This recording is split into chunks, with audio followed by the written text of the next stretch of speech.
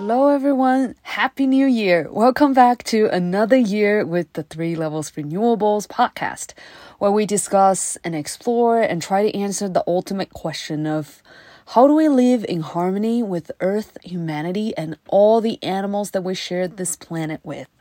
For our first episode of the year, we will start with clean electricity. The question that we're hoping to answer is, what's an 100% clean electricity system or a zero net greenhouse gas emission power grid looks like in the future? How do we achieve it? What are the challenges? And then what's the cost implications?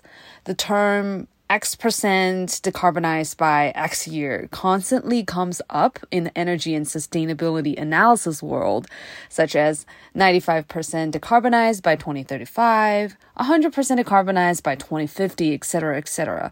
Last fall, there was a workshop recruiting speakers reach out to me on this topic. Specifically, they're interested in knowing what's a 100% clean electricity system looks like in the future for the US. How do we achieve it, especially the last few percent, and then what are the challenges, benefits, and then what's the cost implications to the government and to the community? I thought it'd be great to talk about this topic in this episode, but in a more broader, more international aspect. Okay, let's get started.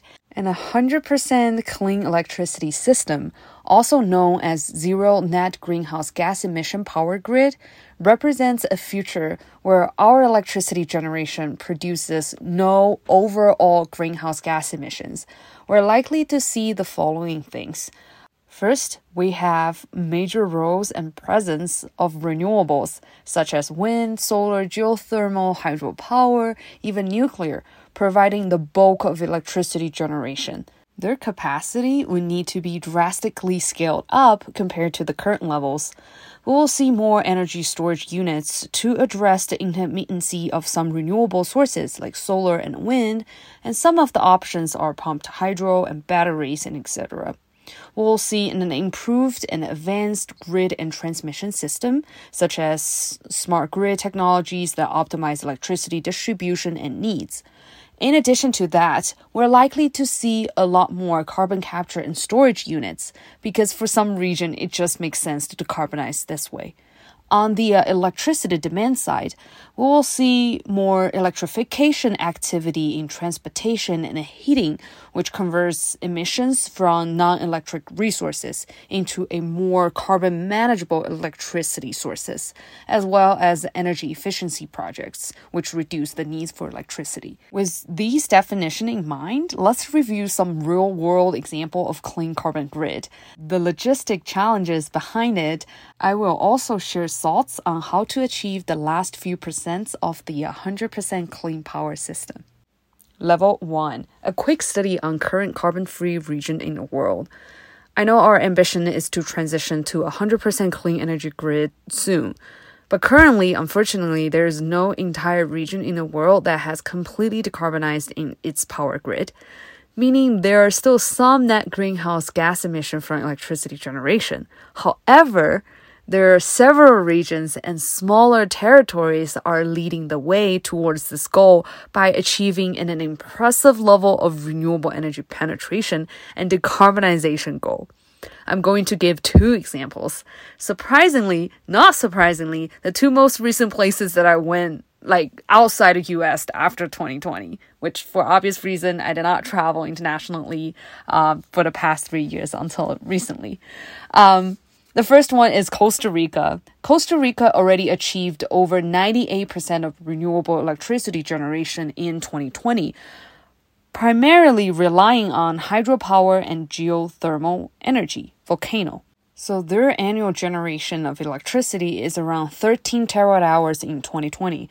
As a quick comparison, US generates around 4,500 terawatt hours per year in 2020. Like I mentioned, more than 98% of their electricity generation in 2020 is from renewable sources. Hydropower made up roughly 72%, while geothermal made up around 12%.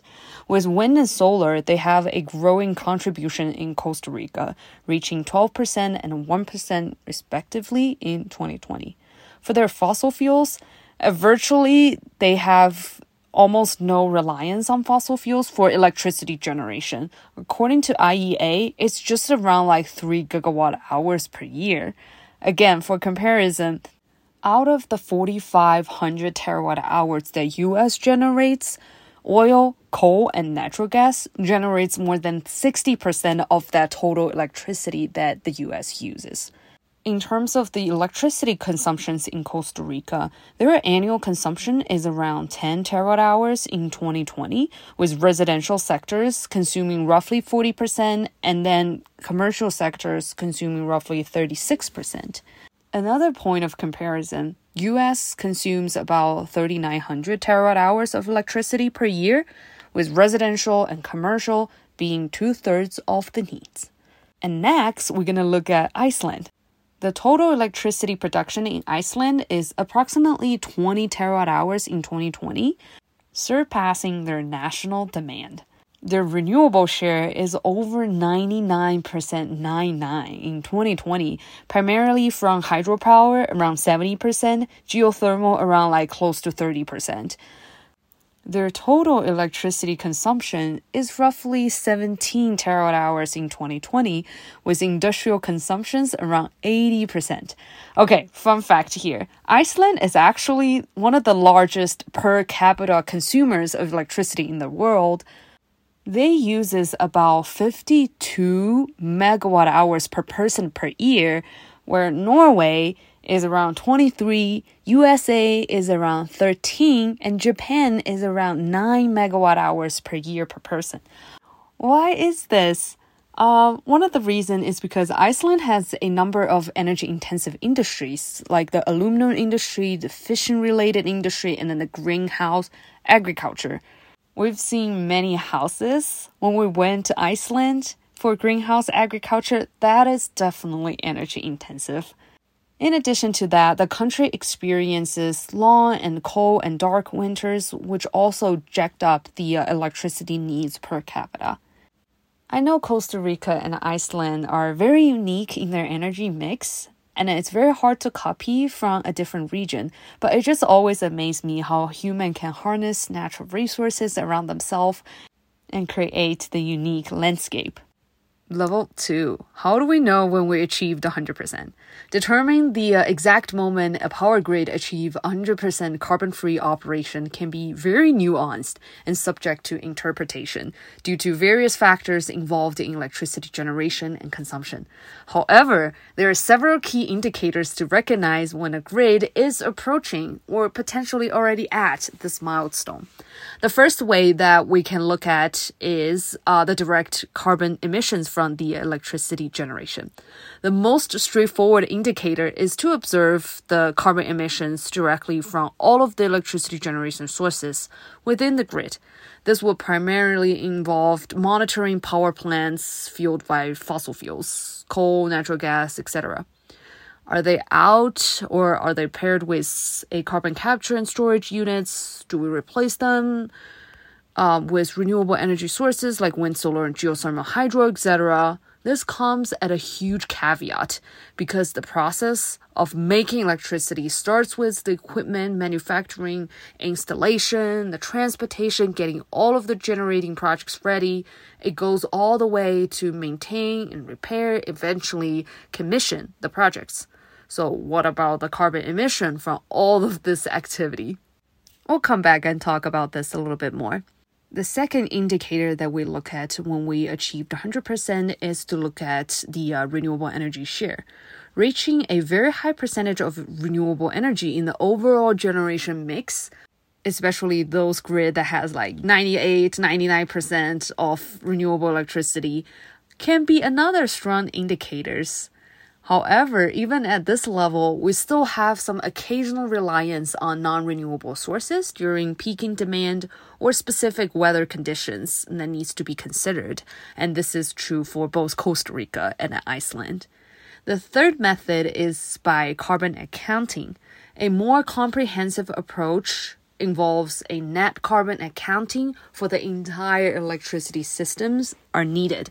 This includes factoring the emissions associated with indirect sources such as transmission, distribution losses. Some energy losses naturally occurs during electricity transmission and distribution. Even though those losses aren't directly generating carbon emissions, accounting for them provides a more accurate picture of the system's overall carbon footprint. We also have embodied emissions, like I mentioned in kind of like the bullet 1. Emissions associated with the building and maintaining the power grid infrastructures, including materials, equipment, that all needs to be considered for a complete picture.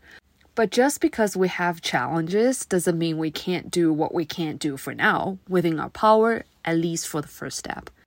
Another thing that we can track is carbon intensity. Tracking carbon intensity of the grid over time can actually be useful.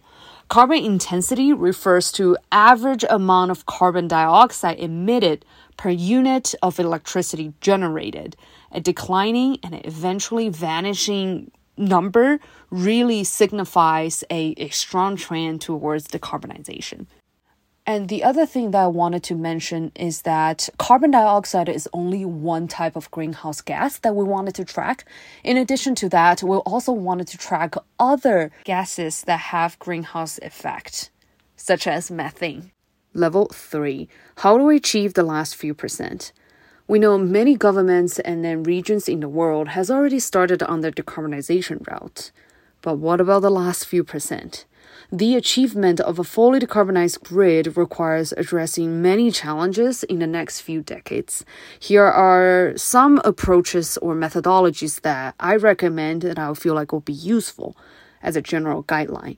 The first one is a region-specific approach. Tailoring decarbonization strategies to the unique landscapes and needs for different regions is crucial. This involves accounting for varying resource availabilities, infrastructure needs, regulatory environments, and then economic considerations. A one-size-fits-all approach will not be effective here in achieving nationwide decarbonization goals. The second one is accelerating electrification and improving efficiency. Increasing electrification across sectors like transportation, buildings, and industries, while simultaneously enhancing energy efficiencies in all electricity-consuming sectors is crucial to reduce the overall emissions. I fully support the notion of reducing electricity demand still should be the key and to be prioritized to solve the energy crisis that we're facing right now. The third approach is learning by doing. Expanding and modernizing energy infrastructure at an unprecedented pace is vital to support the transition to a clean grid. Everybody knows that. We also know we have many challenges in front of us, which gave a stronger call of learning by doing mindset. There are a couple of things that we can do. Deploy renewable generations and energy storage at scale as much as we can. And we can upgrade and expanding the transmission and distribution networks to accommodate the increased flow of renewable energy. We can also try to develop and deploy more infrastructure of clean fuels like hydrogen and the carbon capture storage units. Alright, in this episode of the 3 Levels Renewables, we discussed what a 100% clean electricity system look like and how we can achieve them and then the challenges involved. We reviewed some real-world examples of clean carbon grid, the logistic challenges behind it, and also shared some thoughts on how to achieve the last few percent of the 100% clean power system. That's it for today. Have a happy new year and I'll talk to you next week.